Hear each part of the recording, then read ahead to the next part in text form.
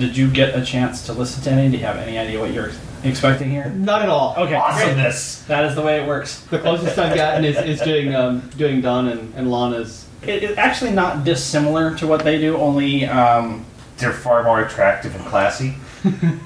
yes. So let me see if I can remember this. And welcome to the Extreme Scotch Tasting Podcast. Close enough. Close enough. Yeah. Because I'm not Dave, thank God. I'm Perrin. And I'm Cedius. And as Perrin pointed out, we are Sans Dave, so shit will be off the rails the entire podcast in a completely different way than normal. We have a guest with us, as we typically do. Guest, introduce yourself, please. Hi, I'm Kelly McCullough. I write novels, mostly science fiction and fantasy, mostly for adults and middle graders, both for Penguin Ace and for Macmillan's Five-Well and Friends. And that keeps me largely off the streets and entertained, but not entirely. Cool. And specifically, Kelly and I got in contact with one another because of Die Laughing last year? I imagine it was. I think last year. Okay, so I don't think I kept you hanging for 2 years. No, I'm pretty sure it was just last year. So, You should have, but... so that kind of was foreshadowing that leave me hanging. So, at Die Laughing last year, Kelly was kind enough to put up for auction the name of a character in one of his upcoming books. very nice. To which I made sure I won. So there will be a character. There's a character named Douchey McDouchepants? No. There is a... I won, not Dave. Oh. What we have is a large, evil talking badger who is currently Cedius Luddraven. Nice. Very nice. So I'm excited. yeah, I look forward to... I will be getting that book, of course. Yeah. So. Well, one would hope. Mm-hmm. I don't know. So the way we do this is after the pour, we will nose it, taste it neat. Then we will babble about it, and then we will add some water, nose it, taste it wet. That sounds fabulous. I am very much a Scotch fan. I was married in Leith, just north of Edinburgh, a shockingly long time ago at this point. Well, that is very cool. I have been to Scotland, and my wife is a Grant, so it's practically like being married in Scotland. There you go. So, I was getting a banana hint, like right off the bat. I don't know if it's still there. Yeah, no, that's a pleasant nose. Very light. Mm-hmm. Just a little bit of fire for me. Maybe a faint floral note. Mm-hmm. That's well beyond my nose. My taste buds may get it. But Yeah, we're full of shit. you're not supposed to Oh, say it with right. the mic's live. Oh, no, we totally do. I mean, we try and yeah. Well, what's really funny is when you read professional Scotch stuff. They are also full of shit. Well, yes, but they pretend like they can smell 97 different things, and I'm like, well, I got 2. I feel triumphant. Yeah, I spent some time with sommeliers and gone, well, that's a very interesting suggestion you have there. Smells like wine to me. Let me see if there's anything more I can pull out of the nose. Like, the banana has faded out, and I'm getting just a sweetness and some floral, but... yeah, that's pretty much it. I'm enjoying it. I'm just having a hard time categorizing it. It's nice. It reminds me of Glen Grant a little bit. A little harsher, but a little more fire on the back end. Yeah. Kind of a fruity palate. Yeah. That's what struck me. I'm gonna point out that what we're drinking is the Highland Park 15. Yeah. And it does not taste like a Highland Park to me, which is the weird part. That's the bit that I was expecting a certain flavor profile, and I was told that the 15 is the one that is different. It's a 43%, so that explains a little bit of the... I have actually had this once before at the Highland Park Distillery. Nice. I was amused you mentioned Glen Grant because that's the one distillery, well, the one Whiskey Trail distillery I've been to. Yeah, I'm quite fond of them. I think they're about 4th on my list now after the Scapa 12 and the Dalwhinnie 15. The Dalwhinnie 15 Yeah. is good. And the Glenlivet 21 is really nice too. Very similar We've enjoyed that flavor one. profile. Um, This is so much nicer than a wine podcast. I actually know a little something about what I'm talking about as opposed to, I think it's red. It's always been one of my favorite. Long story short, I saw a live chess combat game, and there was a drinking contest as one of the battles, and one of the people grabbed it and gulped it down, and the other person took it, sipped it, and described every flavor and nuance, the color of the hair of the person who tramped the grapes, and the other person looked and went, "Red."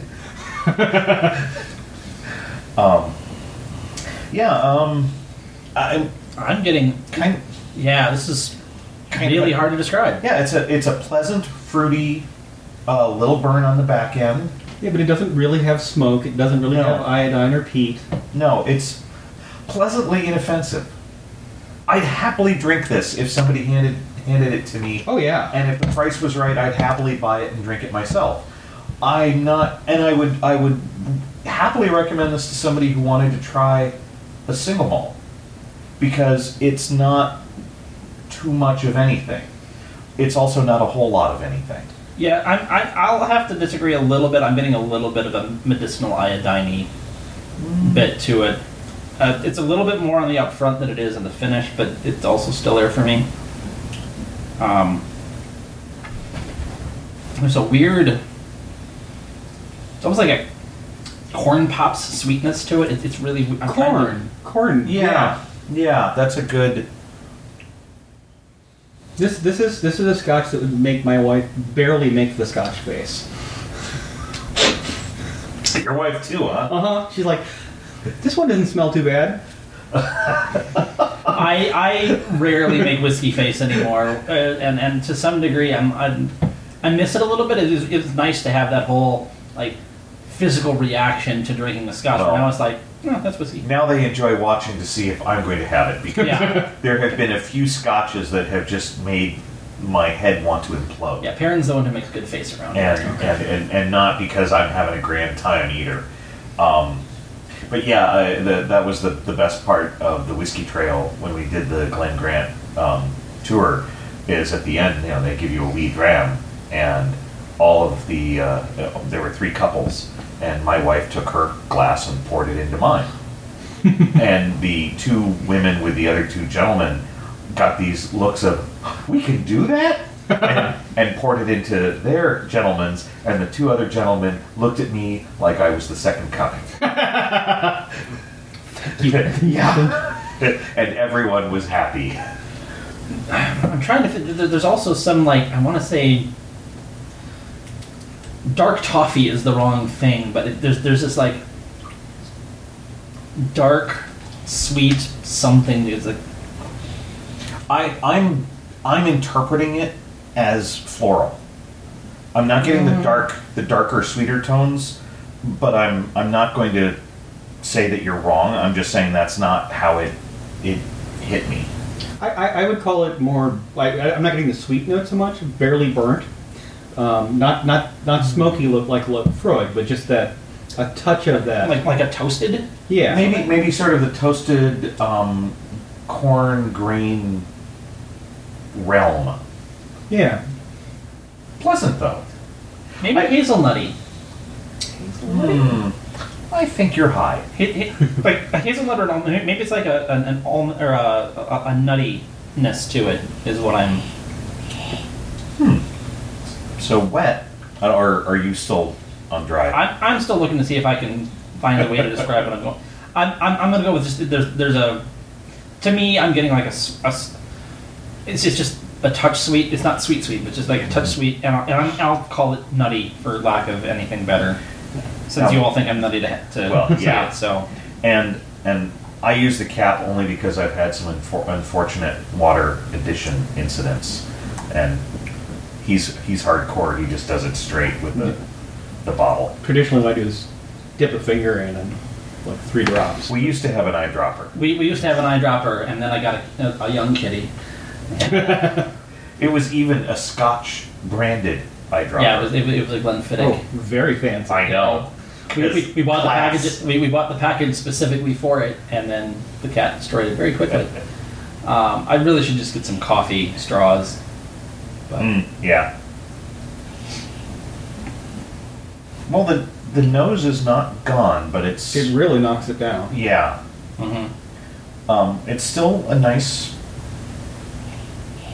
pleasant, but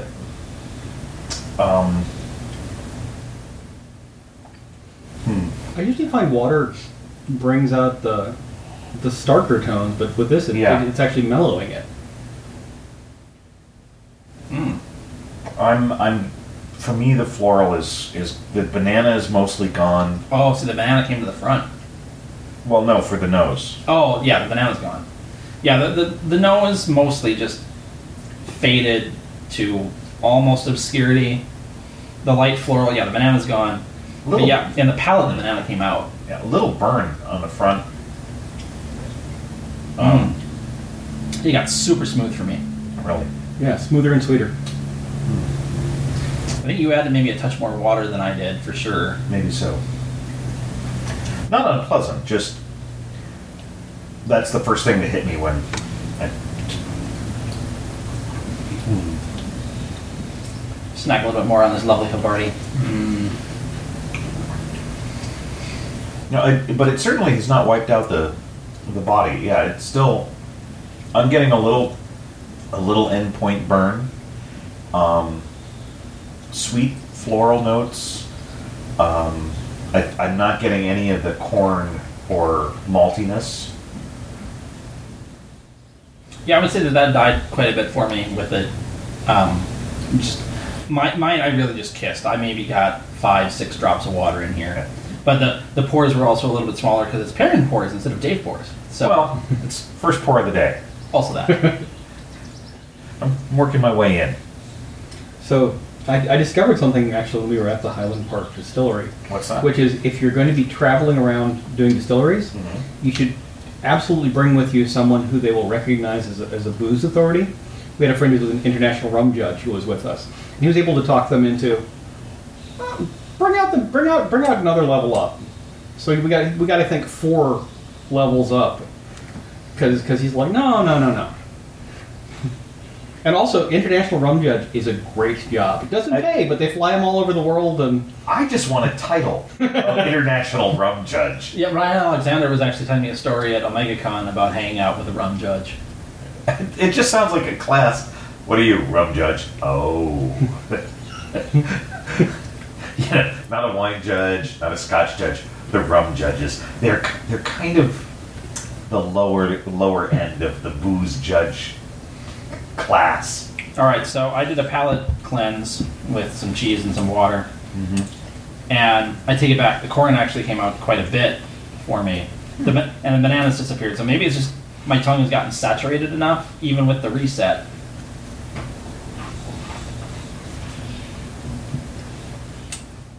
Well, I found it very pleasant, very enjoyable. So, let's see. The Orkneys. I always forget that Highland Park is in the Orkneys. Yep. I enjoy saying Orkneys as well. well, if you're ever there, they prefer either the Orkney Islands or the Kingdom of Orkney. Okay, I'm sorry, I couldn't say Kingdom of Orkney without starting to laugh. The Orkney Islands, but Now is it Highland Park that suggests, or is it the Scapa that really likes that? That was the pretty much all the natives. Anytime we said the Orkneys, we were corrected. Kingdom of Orkney. I'm sorry. It sounds like something in World of Warcraft. It does. No, we tried Right out. above the Kingdom of Orkshen. Yeah. We tried to get out there actually when we were in Scotland, and then we found out that not only is there the very expensive but it leaves stupidly early. Yep. And since we were on vacation, we didn't do stupidly early. In fact, we would get up and we would eat our breakfast in the B&B, and then my wife would go back to sleep for an hour. And just like, worked for me, worked for her. So, quite a pleasant scotch. I'm going to be topical for a moment before Perrin gets into the reading. We're recording this shortly after the Brexit vote, and for those of you who kept this, I don't know if it's corrected itself by now, but the pound is not as favorable a currency as it once was. So if you go to websites that are pricing the scotch by the pound, you're actually doing a little bit better right now, unless they've adjusted the prices to adjust for it. So the dollar is more favorable to the pound than it was. That is a damn good idea. I may have to go snag something. Although getting it shipped here is a pain in the butt. But with the difference in the price, the shipping, it kind of it is a wash from what it would have been. It's like getting free shipping, only not. Now, admittedly, like I said, the vote was at this point, as of recording, 3 days ago. So it's possible that prices have been adjusted accordingly. I went looking the first night, and there were some things that I thought about buying and didn't, and probably should get if I'm going to try. And also, for the record, those of you who wanted to try the King Alexander, I did find it at Total Wine, and it was under $300.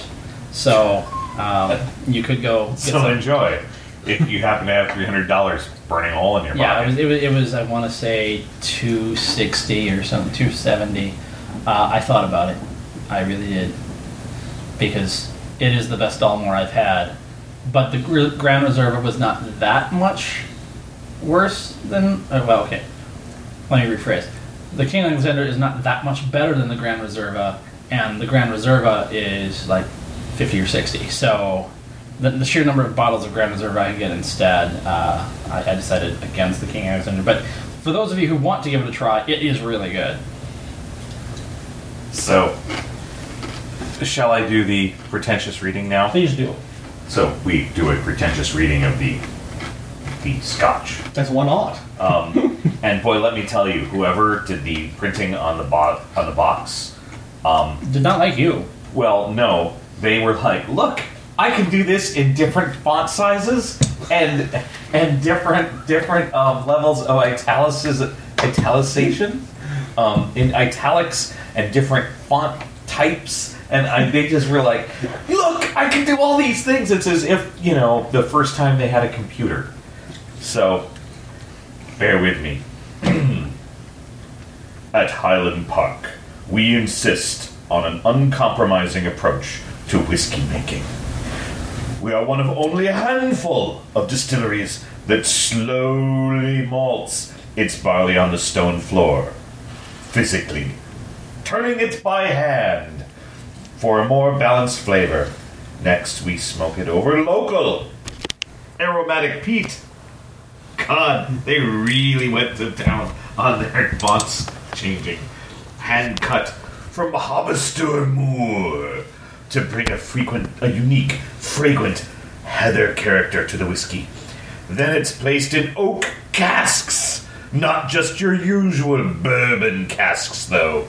Sherry oak casks from Spain that cost 10 times as much, but bring a priceless natural color and flavor to our whiskey. Then comes the hardest part, leaving it be for 15 or more years to mature it in the consistently cool Orcadian air. And even when it's ready, we're not! We choose and combine our best casks, then leave them to settle and harmonize for just that little bit longer to deliver our complex whiskey. The result is a smooth, easy-to-drink single malt with a luxurious, light floral flavor and a gentle, smoky finish. It's the kind of dram you long for when you've worked as hard as us. Swear to God. Yeah, that really looks like it could be read in different accents. So is every voice change there a different font? Yes, Excellent. and size and bolding and also, by the way, it has instructions for how to enjoy it. Ah. First, hold your glass to the light to enjoy the color. Golden glow. Then tilt and rotate it to see the beads of whiskey appear on the inside of the glass. The smaller they are, the higher the alcohol strength, and the slower they fall, the better the spirit quality.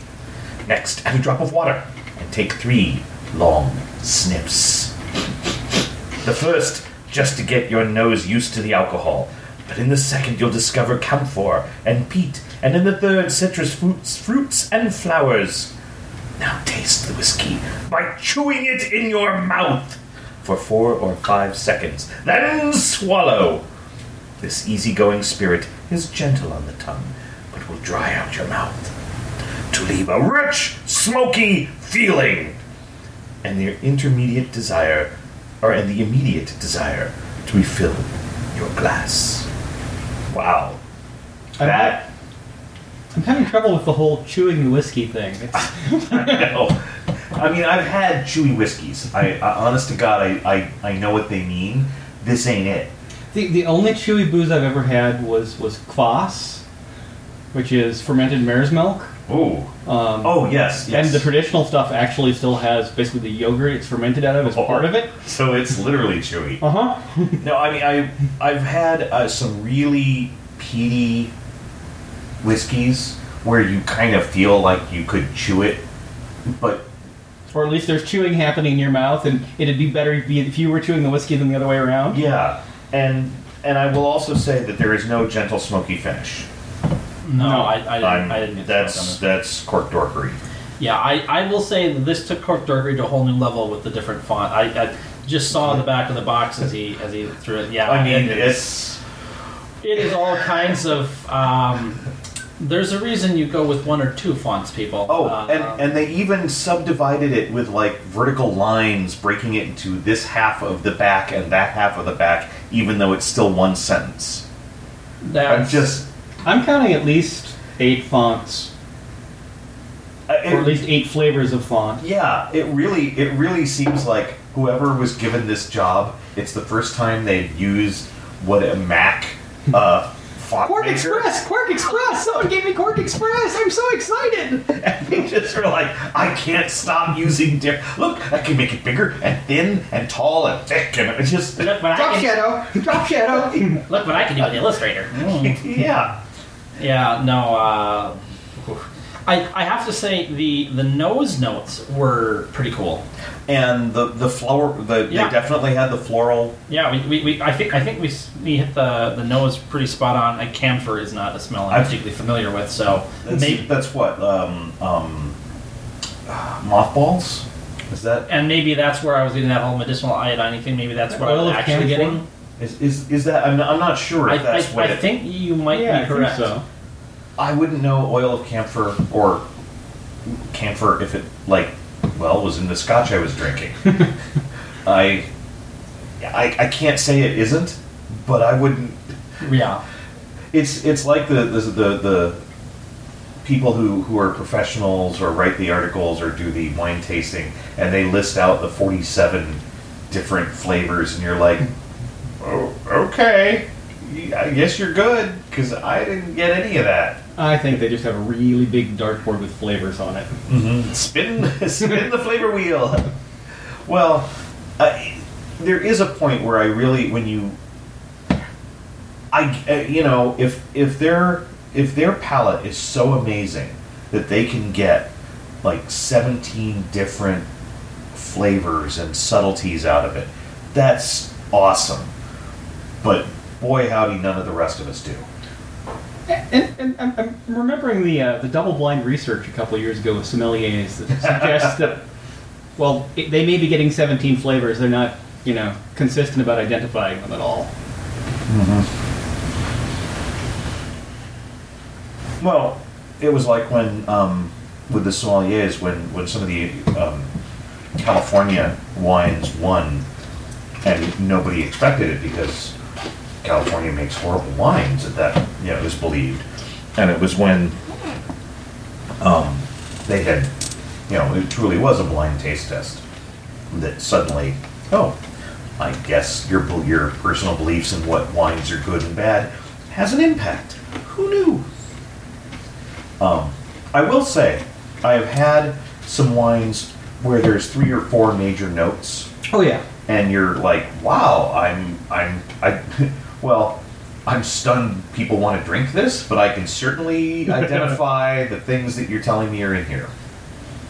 So, to each their own. Right. There are some Cabernets. I'm not a big Cab fan. Neither am I. It's too dry. But there are some people, there are people who love Cabernet Sauvignon. Yeah, I have found that my red of choice is definitely Malbec, and South Americans in general. Caminare, is it Caminare? Yeah. I like those, and then also I found some Spanish reds that I like. With some See, that'd be some Rojas. That's where Don't be mad at me for that. I'd like to try some. The distillers are always looking for the newest thing they can make us buy, and I would love to try some scotches aged in non-traditional wines as a finish. Oh yeah. What would a Malbec do? And for all I know, it would make it absolutely horrible. But I was going to say we've had several sherries, we've had Right. several ports, we've had a couple of Santorin, we've had a Shiraz or 2, we've had a Burgundy. but almost all of those I don't are know if sweeter. Right. I don't know that we've had a Syrah, but yeah, we've never seen a Cab, we've never seen a Merlot, we've never seen a Pinot Grigio. Right. There's some very interesting like Beaujolais. So that one I don't even know is a wine. So Yeah, like a Nouveau Beaujolais would Yeah. be an interesting cask finish. and for all I know, they've tried you've tried all of these, and they're like, wow, this tastes like horse piss. But But if they market it, they could probably. this was a bad idea. $300 special edition. the best horse piss you'll ever get. Yeah, This is a never to be repeated special limited edition. you must write for a living. Yeah. We've had some discussions about when we drink some of these and we're like, wow, this is really horrible. It's not to my taste or something, it's just, wow, horrible. And all we can picture is the master distiller whose name is on it just going, I could care less. I'm retiring in 6 months, screw y'all, just pour it in a bottle and say we're done. Because you're like, really? This is you, and then you read the notes and they're like, this is the most amazing thing you'll ever taste, and you're just like, no, it's not. It's not even freaking close. Yeah, personally speaking, antiseptic as a note in my scotch is not something I particularly care for, but then again, there are people who drink scope. So, I've seen turpentine as a tasting note, and I'm like, that should be a no. There should be a good tasting notes, bad tasting notes. And if you get turpentine and antiseptic and, pencil eraser, I'm like, I don't eat pencil eraser. no, that's the perfect scotch for someone who teaches shop. Fair enough. Says the faint undertaste of Elmer's. God. And I'm getting some sawdust. Just a hint of varnish. And oh. Burned drill motor. When I drink this, I think of a screaming student who didn't watch where their thumbs were. Brings Good back times. good times. Well, if I had to rate this one, And you do. and I do, because that's one of the things we do here, I'm going to say that 3.3. I have nothing really negative to say about it. It was pleasant, but it's not anything earth-shattering or overwhelming. It was just a nice, enjoyable scotch. So 3-3. Yeah. I would say for me, it's about a 3.8. If I were rating it for someone else, particularly for someone who drinks Scotch, I'd probably drop down to about a 3.5. This just happens to hit some of my personal Scotch kinks. Fair enough. That's one way to rate it. Yeah.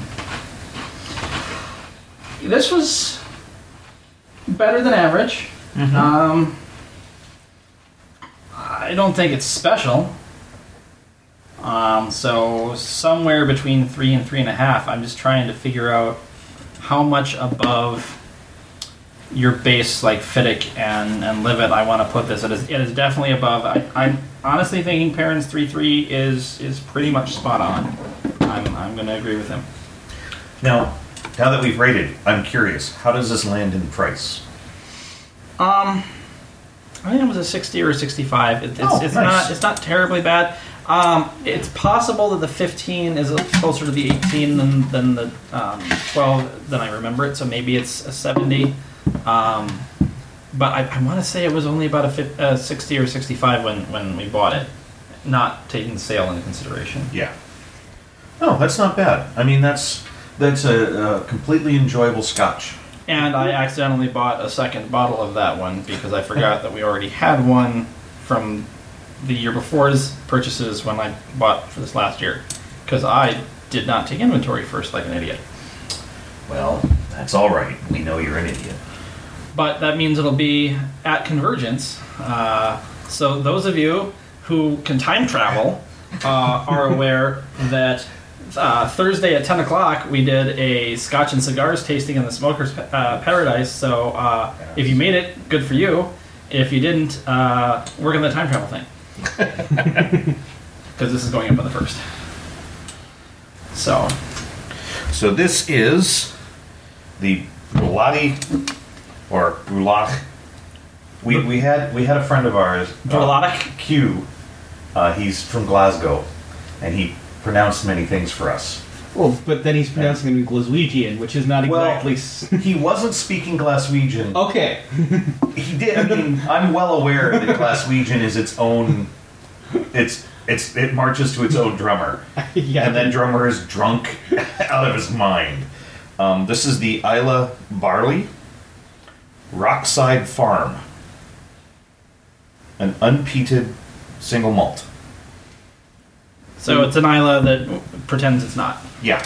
I really like the color of it. Yeah, so Very pale. very pale, nicely, not artificially colored. Mm-hmm. Now, I did this one to half spite Dave. Because he tasted this one with me. So every year in mid-November when Top Value does their 15% off single malt sale, they do a tasting. And Dave was again able to make it out for a little while. This pour was part of the tasting, and he enjoyed it. In addition to the fact it was a Brulati, he enjoyed it. Wow. And so we're doing the Brulati he enjoyed when he's not here, because He's not here. that guy. Yeah. And because the original plan I had was to do a Caol that I picked up. Unfortunately, I saw that was a cask strength, and I decided I did not want to do that tonight. So we're doing this instead. Dave, I will make sure you get a taste of this again if you would like, but... I'm noticing that Kelly has the same expression I do of, is there a nose? Oh, it's a great It's nose. briny, iodine-y. Yeah, For me. I'm getting that, but I'm not getting very much. I mean, it's... Well, I'm not getting anything else. But it's not for me, it's not terribly strong. It's... See, I'm getting a little honey, touch of vanilla, some salt. Varnish pencil eraser, my left foot. Okay, that's fascinating. I cleared my sinuses with the coffee and it went away. I had a pretty decent iodine to start, but gone now. See, I'll give you the salt could come off as a little briny. Yeah, and I'm sorry to say, when you said briny, I went, yeah, I can see the briny or smell the briny. And I'm just not getting very much of anything. And it may just be that my nose is a little stuffy, but See, oddly, I did the reset, and now the nose is harder to get at. Yeah, the reset and it just went away. So the coffee actually kind of undoes being able to get this one, which is Interesting. backwards from usual. Yes, well, Brulati. Brulati, exactly. I was thinking exactly the same thing. We've had mixed experiences with Brulati. Okay. Not always good ones. Not always bad ones, but Dave mostly has not rated them well. I've rated them mostly just this side of neutral. and I honestly can't even remember how I rated them. And you've been fairly neutral with them. Yeah. I don't think I generally... Slightly less than average. Yeah, but not It's been typical. that I hated them or anything. With the notable exception, Brulati Waves did relatively well. And then the Black Art. I'm sorry, no, the Octomore. The Octomore did well. The Black Art was overpriced as hell. But the Octomore was really good. Wow. So it's a little punchy. Yeah, it makes itself known. Not unpleasantly so, but what's the percent? I'm looking. This one's a 50. Oh, well, there you go. So it's not quite cast strength, but it's up there. Actually, for this, it probably is cast strength, but And it does specify coloring free. yep. So there you go.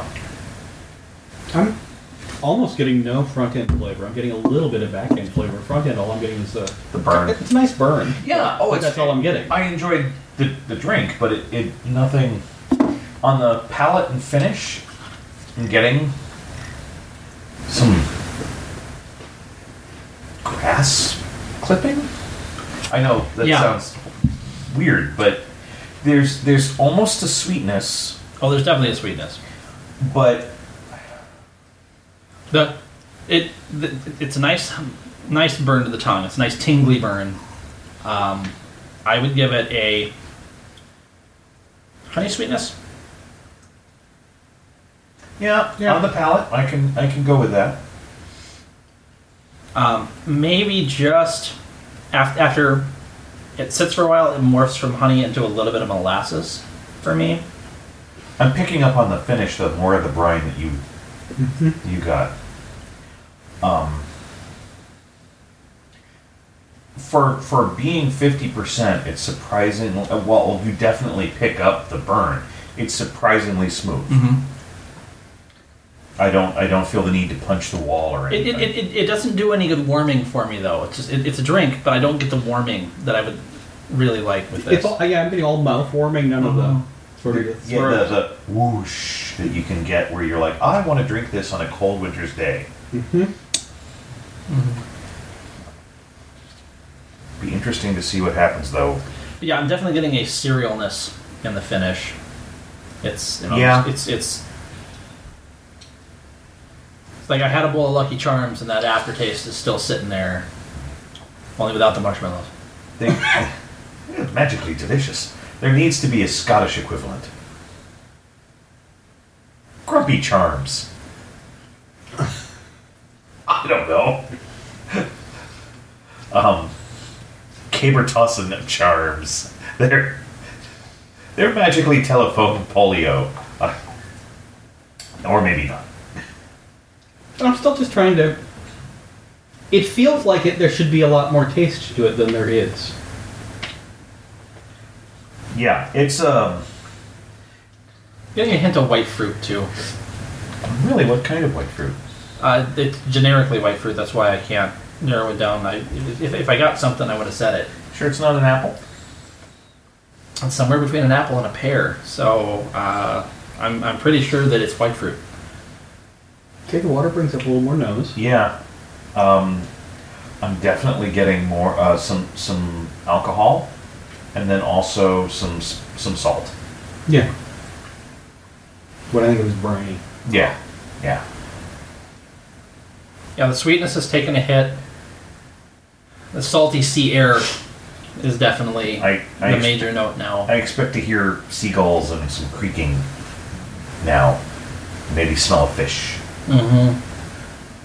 Well, I touched enough water that the heavy burn on the tongue has gone away. Yeah. So it's The briny is really heavy now.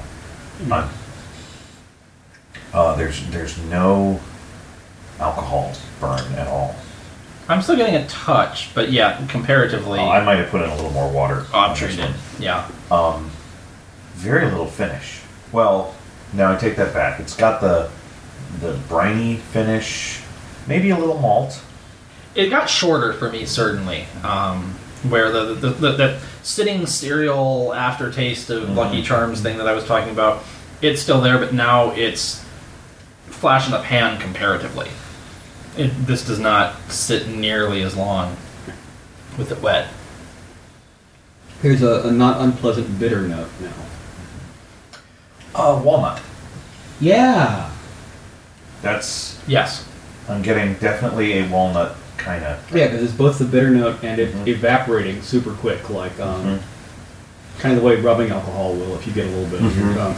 And then also the front end of the walnut is to where what I'm feeling the malty. It's not really malt, but it's kind of a nutty, which is where the walnut came from. But I'm enjoying this, but it's kind of a one note. It's simple and straightforward. Yeah, it's not unpleasantly so. It's just, and then maybe there's layers of complexity here that you could slowly tease out. But I would cheerfully drink it if someone else was buying it for me. I don't know that I would seek it out. This was a relatively cheap Roulade again, so this was maybe a 55-60, I think. it's a little different, which I like. I mean, it's a little off the beaten path of most scotches, so I'm enjoying that aspect of it. But there's really not a whole lot else about it to sink my teeth into. Yeah, it's really nice for glass. It'd probably be really nice for 5 or 6. I don't know that I would want to spend the whole bottle on it. Mm-hmm. I could very much see bringing this to a tasting as, hey, here's something a little bit different. Enjoy, and everybody gets a taste. And I'd be more than happy to let someone who thought it was great take it home.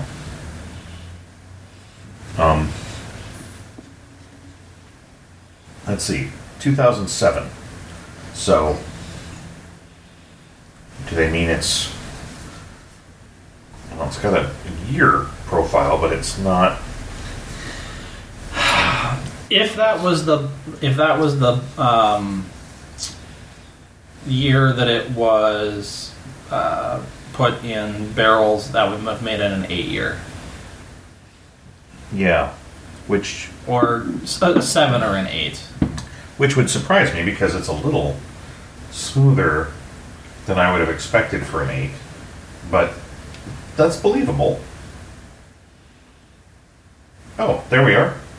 Oh, wow. Aged 6 years. 6, alright. Yeah. Well, okay, distilled in 2007, bottled in 2013, aged 6 years in oak casks. I would be interested in seeing where this goes in another 10 years. For 6 years, that's really quite good. Yeah. I would not have expected a 6-year to have that much smoothness to it, honestly. Yeah, this has certainly got more smoothness to it than the Kilkeman of a similar age that we've had. That also kind of explains why it's 50%. Because the Angels have not had much share yet. Yeah. Interesting. I'm glad I got to try it. I have no desire to run out and buy a bottle. Yeah, I like it. I don't really need any more. And for those of you listening at home, it has a distinct container. Not only The Bruichladdich metal. the Bruichladdich metal, but it is, I don't know, what color would you describe this as? Orangey yellow? Bug gut orange? Goldenrod. It's a really sad sort of yellow-orange. It doesn't quite know which it is, and that makes it sad. Oh no, it's yellow. Like I said, I would call it a goldenrod. That's too orange to be a If it were yellow, I'd probably enjoy it more. Maybe it's goldenrod 3 days after you pull it. Dead goldenrod. Yeah, that works for me. There we go. We've discovered the new color. Or is it that what's that color that I can never remember out of the crayon box? Burnt umber? Yeah. No, it's It's a little. Or is it burnt Sierra? sienna. Sienna. There we go. This burnt is goldenrod. burnt goldenrod. This is the color that when your child loses it out of the crayon box, you go, well, it's probably for the best. But you will find it. You will be able to note where it is on the shelf. Yes. There will be no. It's a color not like any other. So, do you have any desire to do the pretentious reading? And there is no standard for pretentious reading. You can Let me read. see if I can. Or should we vote first? Do you want to vote first? No, we should read first. Okay. Wow. There's lots. All right. Well, you don't have to read the whole thing if you don't want, but it's totally up to you. I will compliment them on their copy being at least all in the same font at the same size. It's impossibly small, but it is at least all the same size. All right. Mark and Rohes French and their family farmed 2,500 acres at Rockside on the wild west coast of the Rins of Ela for over a quarter of a century. They raise cattle, grow barley, and keep horses for their riding school on land that is also carefully managed to preserve ideal habitat for rare birds and plants. Optic, a premium variety of barley for malting and distilling single malt whiskey, was planted in the rich marine loams of the Big Minister's Field at Rockside. Sowed in the spring, it grows well during the long daylight hours of the Scottish summer, ripens in autumn, and develops a short, stiff straw to stand up in the face of salt-laden winds that drive in off the Atlantic. Ela, the most fertile of the Hebrides, was once home to 20 distilleries. 4,000 acres of land was manually reclaimed by great human effort to grow malting barley. Later, more modern distilleries required even larger volumes, and these were imported by Puffer. Puffer? Puffins? I have no idea. Fish. One grain at a time, the puffer fish have brought it over. Local production ultimately ceased after World War I. The link was lost. Our aim and our mission is once again to source as much barley as possible from Ela. Today, 10 farms grow for us on the island, providing a wide variety of identical terroir that is fascinating to experience, intriguing to taste, and unprecedented in the industrialized world of Scotch whisky. We have a passionate belief in our barley, no mere commodity. It is the essential raw material of single malt whiskey. From this cereal, the most flavor-complex spirit in the world is made for us. It is the living expression of the land that gave birth to it, of the terroir that influences its growth, and of men who nurtured it. A uniquely fascinating exploration of the influence of terroir on artisanal single malt whiskey. This micro-Provence takes us far from the usual territory occupied by commercial distillers. But we believe it's important. Once again, land and dram united. Well, I was waiting for it to be, this particular grain was named Jeremy. It lived at the following GPS coordinates. It was a happy grain before we plucked it and fermented it. Well, It doesn't tell you much about the actual whiskey. does No. it? Nothing. no. Unchill filtered, coloring free.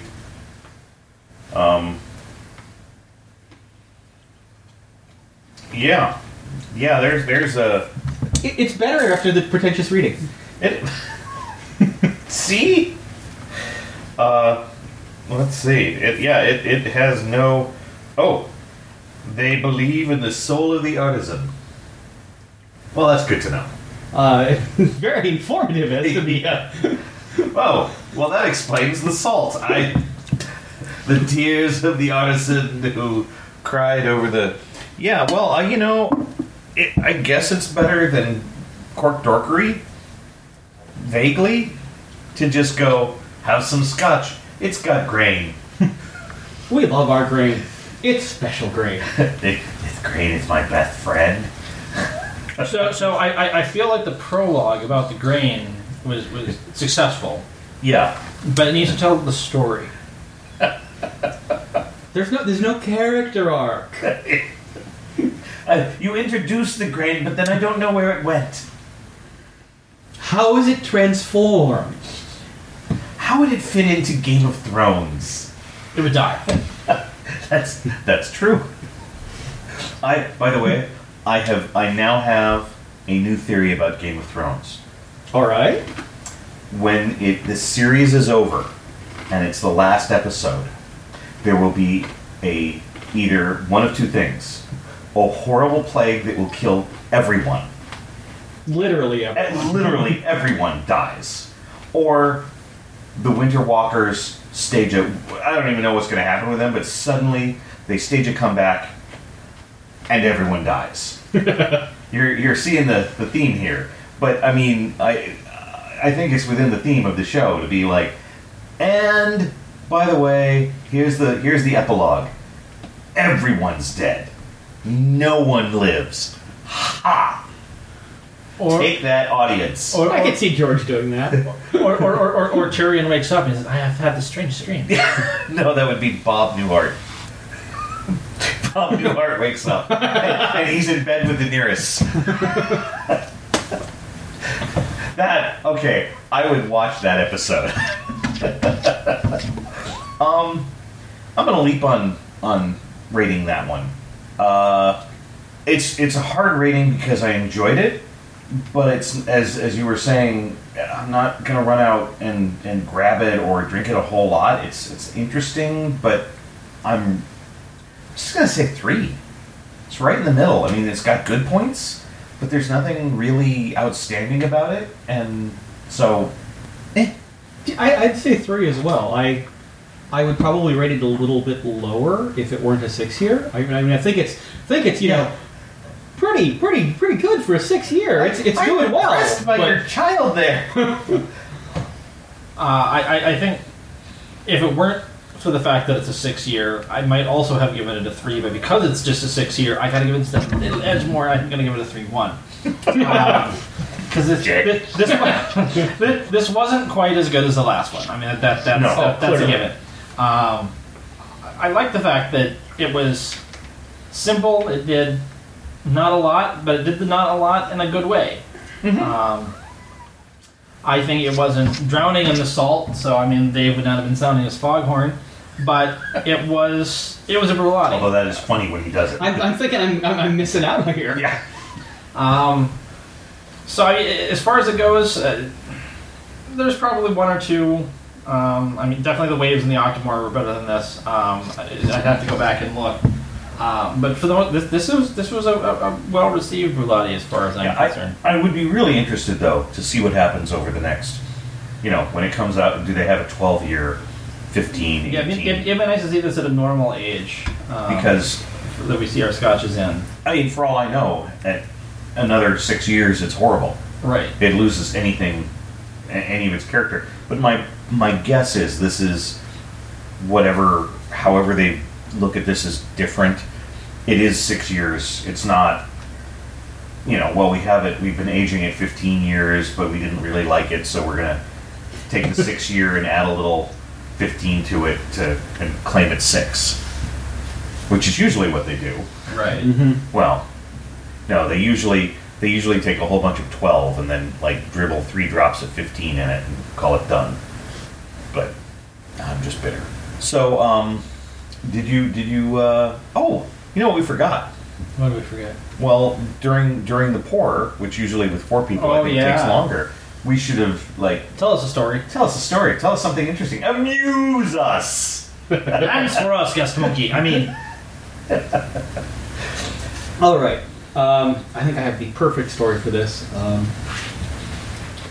I am celebrating something right now, which I'm calling the Mount Everest of trolling. Actually, Ooh. so Lynn Thomas, who's a former Convergence guest of honor, is my archivist over at Northern Illinois University, and for many years, one of my sports has been, what horrible thing can I put in my archives that will make Lynn's life difficult? Because, That's awesome. right. write things down on the back of a cocktail napkin. That's pretty good. You want to come up with good stuff. So the ultimate goal here. Okay, no one will ever beat the late great Jay Lake, because Jay sent her a slice of his colon when it was resectioned. So Jay is the champion. I'm just competing for the silver medal. But the thing that I've been trying to eventually voice off, or I need to keep it for a while, is a jar of red currant jelly that expired in 1987. Okay. So, in 1989, I went off to do the Arizona Renaissance Festival, and I was leaving my apartment behind. I got a friend to come in and house sit for me. And there was a big difference in the way he was using my apartment from the way I was using my apartment, because I lived next door to both my parents and my grandmother. So the kitchen for me was mostly theoretical, because if I wanted to eat, I would just walk down the back stairs and walk over to my grandmother's place, and she would fix food for me. Why would I make food for myself? That's a fair thing. Right, so the refrigerator was pretty much, you stick a 12-pack in there once in a while, and the oven was where I kept the cat food, because the cats couldn't open it. But so Chris goes off and gets food while I'm leaving, and he enters the apartment under the foolish assumption that if there's a refrigerator, the things in it are probably food. So the first thing that he does is he opens the fridge and he gets ready to unpack his lettuce and things, and he opens up the crisper, and in the bottom of the crisper, so if any of you have been to a Renaissance Festival, they used to have these candle shops, and they would have the candles with the dragon and the wizard, and they're these horrible greens and purples. So I'd gotten one of these, but I ended up leaving it in the sun, and it had folded over and melted into a heap, and it's melting. I must cool it down. So I threw it in the it's too late at that point. At that point, it's just throw the thing away. Instead, I stuck it in the crisper and forgot that it existed. So Chris walks in. Like you do. Right. And he opens the crisper, and there's this horrible green and purple and gold amorphous mass. And after a few minutes, he gets up the courage to get a fork, and he pokes it, and he's like, okay, it's pretty solid.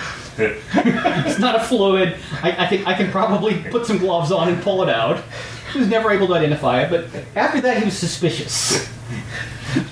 Reasonably so, I will have to say. And he did a quick search of the rest of the fridge, and in one of the little folding things in the door, he found a jar of red currant jelly, Kraft red currant jelly. Now this was February of 1989, and he looked at the red currant jelly, and it says, best if sold by April 18th, 1987. That would be more then. So he just very quietly put it back in the fridge with the, okay, I'll ask Kelly when he gets home. So this was, pre-internet, and pretty much pre-cell phone, so he couldn't get a hold of me. So it was 6 weeks went by before he saw me again. And he was asking me about this, and I'm like, I didn't put any jelly in the fridge. I don't think I've ever eaten red currant jelly. Nobody in my family. I don't know where it came from. It's like, it was here when I got here, McCullough. You'd better have an answer for this. And I said, well, okay, here's my theory. It condensed from the stuff of lost left socks and clothes hangers. Or alternatively, it wandered in from a different timeline. So there it would have sat, but about 2 years went by, and my then girlfriend, now wife, and I were trying to figure out a reason to throw a party. It was April. We're like, let's throw a party. And we could have just sent out invites, but that's boring. And I'm like, wait! We're going to be throwing a party on the day that the red currant jelly expired. We must celebrate the expiration of the red currant jelly. So we threw the party with the story attached, only we decided to emphasize the Cthulhu-esque nature of the thing that had come from another dimension into the fridge, and we made it a party about appeasing the red currant jelly. So people came and they brought it offerings, offerings of food, burned candles for it, and we kept doing this over the years. At some point, someone built it a really nice wooden shrine with doors and bead curtains and LED lights. That's awesome. It's making a tradition. So about 6 weeks ago, I said, Len keeps saying it's organic and she doesn't want it, and besides, it's not really embedded in science fiction history. And I'm only taking stuff, so I'm like, okay, I'm going to embed this jelly in science fiction history, Dave. That's what I'm going to do. Lynn will rue the day. Yeah, exactly. So I got up and I sent an email off to her husband, Michael, and said, hey, I woke up with a desire to troll Lynn, so I'm going to write a 1,000-word essay on the red currant jelly, embedding it in science fictional history. And he chortled because I was flying, and I wrote it, and I'm like, this is actually a pretty good essay. So I emailed again, and I said, hey, I just thought you would be amused. It actually turned out to be a really good essay. He said, just had an essay drop out for the next issue of Uncanny. Send it to me.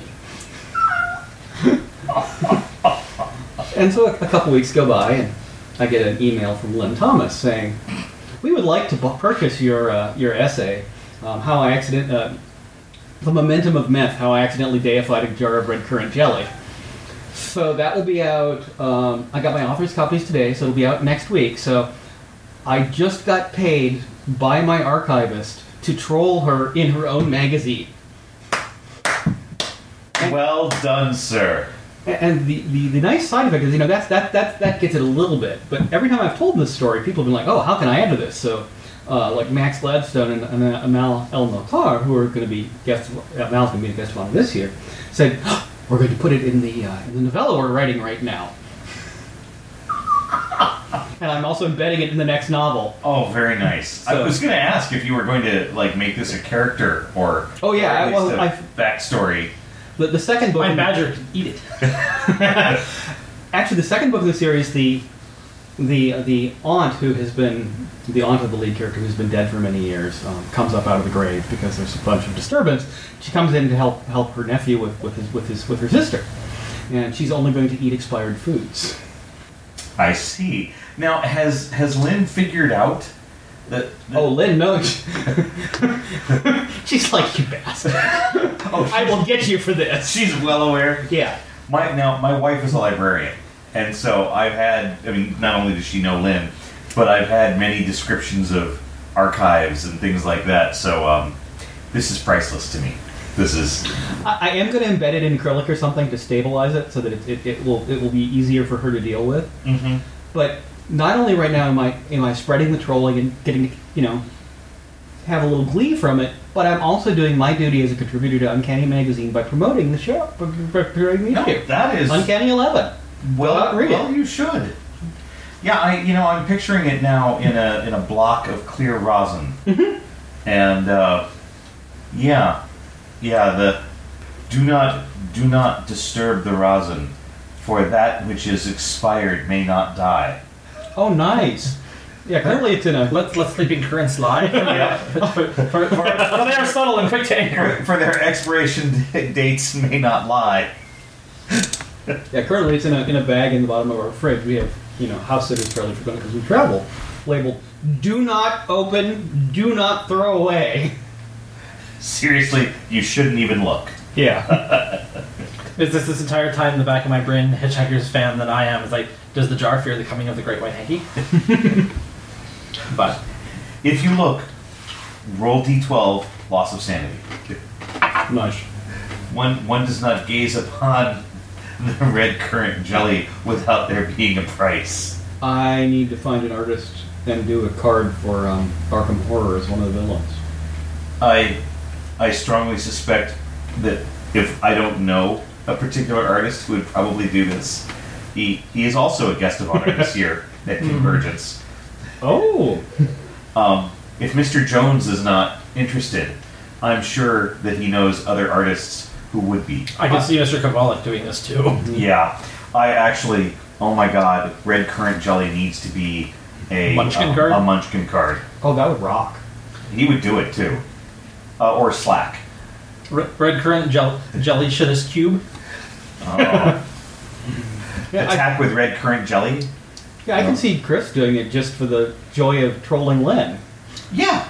Or it's Poison Ally, and it's just a character offering some jam for the...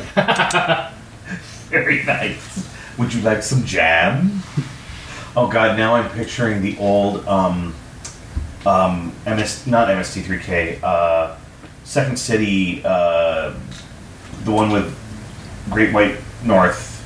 Oh, yeah. Second City. Second, yeah. But their TV show. Would you like some red currant jam? Did you ever see those? Mm-hmm. Yeah. Oh god. Would you like some syrup? Doug and Bob and Doug. The Bob and the Doug Mackenzies. Mackenzies. But the show was. Forger. It was part of the Second City television, wasn't it? Yeah, but it had a. Yeah. What was that? SCTV. SCTV. That was the Yeah. part I couldn't remember. My brain kept going CCTV, and I'm like, that's not right. That's closed circuit television. So, Toast. well done. Well Thank done, you. sir. I very much enjoyed that story. Anything to flog? Convergence is happening, and if you're not there, it's Time travel, damn it. Yeah, work on that. Find your TARDIS and join us. Yeah, there's nothing particularly different coming up for Fearless. We've got our second Tuesday and third Thursday shows. That's the Fearless Lab and Double Blind Improv. If you want to try to come and catch PowerPoint karaoke again, that will be at Convergence. Failing that, I think because we're doing Convergence, we're not doing another show until August. Although I would have to check with Bill on that because I don't happen to have that information in front of me. The Steitler? Yes, the Steitler, former guest of the show, Bill Steitler. Yeah, that's. I don't have anything particularly exciting coming up other than finally having some free time with Convergence over. So, yay. I have nothing to flog. I live a boring life, except I have a 4-year-old, which means I win. Yeah. Just There you because go. she, You have an awesome 4-year-old. I do. Her middle name is Danger. Legally. Oh, excellent. Yes, Danger is her middle name. But I was trying to describe Monkey Ball, the game, to her, and from the back seat as we're driving, I hear, wait. There's a monkey in a ball? Is it a picture of a monkey? No, it's a monkey. A real monkey? Well, no, it's an animated monkey. Has she not seen Bolt? What? No, she has, but it just for some reason the concept of a monkey in a ball Not, blew her mind. But it was the wait. There's a monkey in a ball? What can you say? And do you have any? Oh yeah, I would be remiss to not mention the next podcast I will be on, which is Geeks Without God at Convergence, and my editor would very much like me to make a note that the paperback of School for Sidekicks, my middle grade superhero novel, will be out in paperback on August 2nd. Woohoo! yay! Help keep me off the streets. Buy lots. Yes, please keep them off the streets.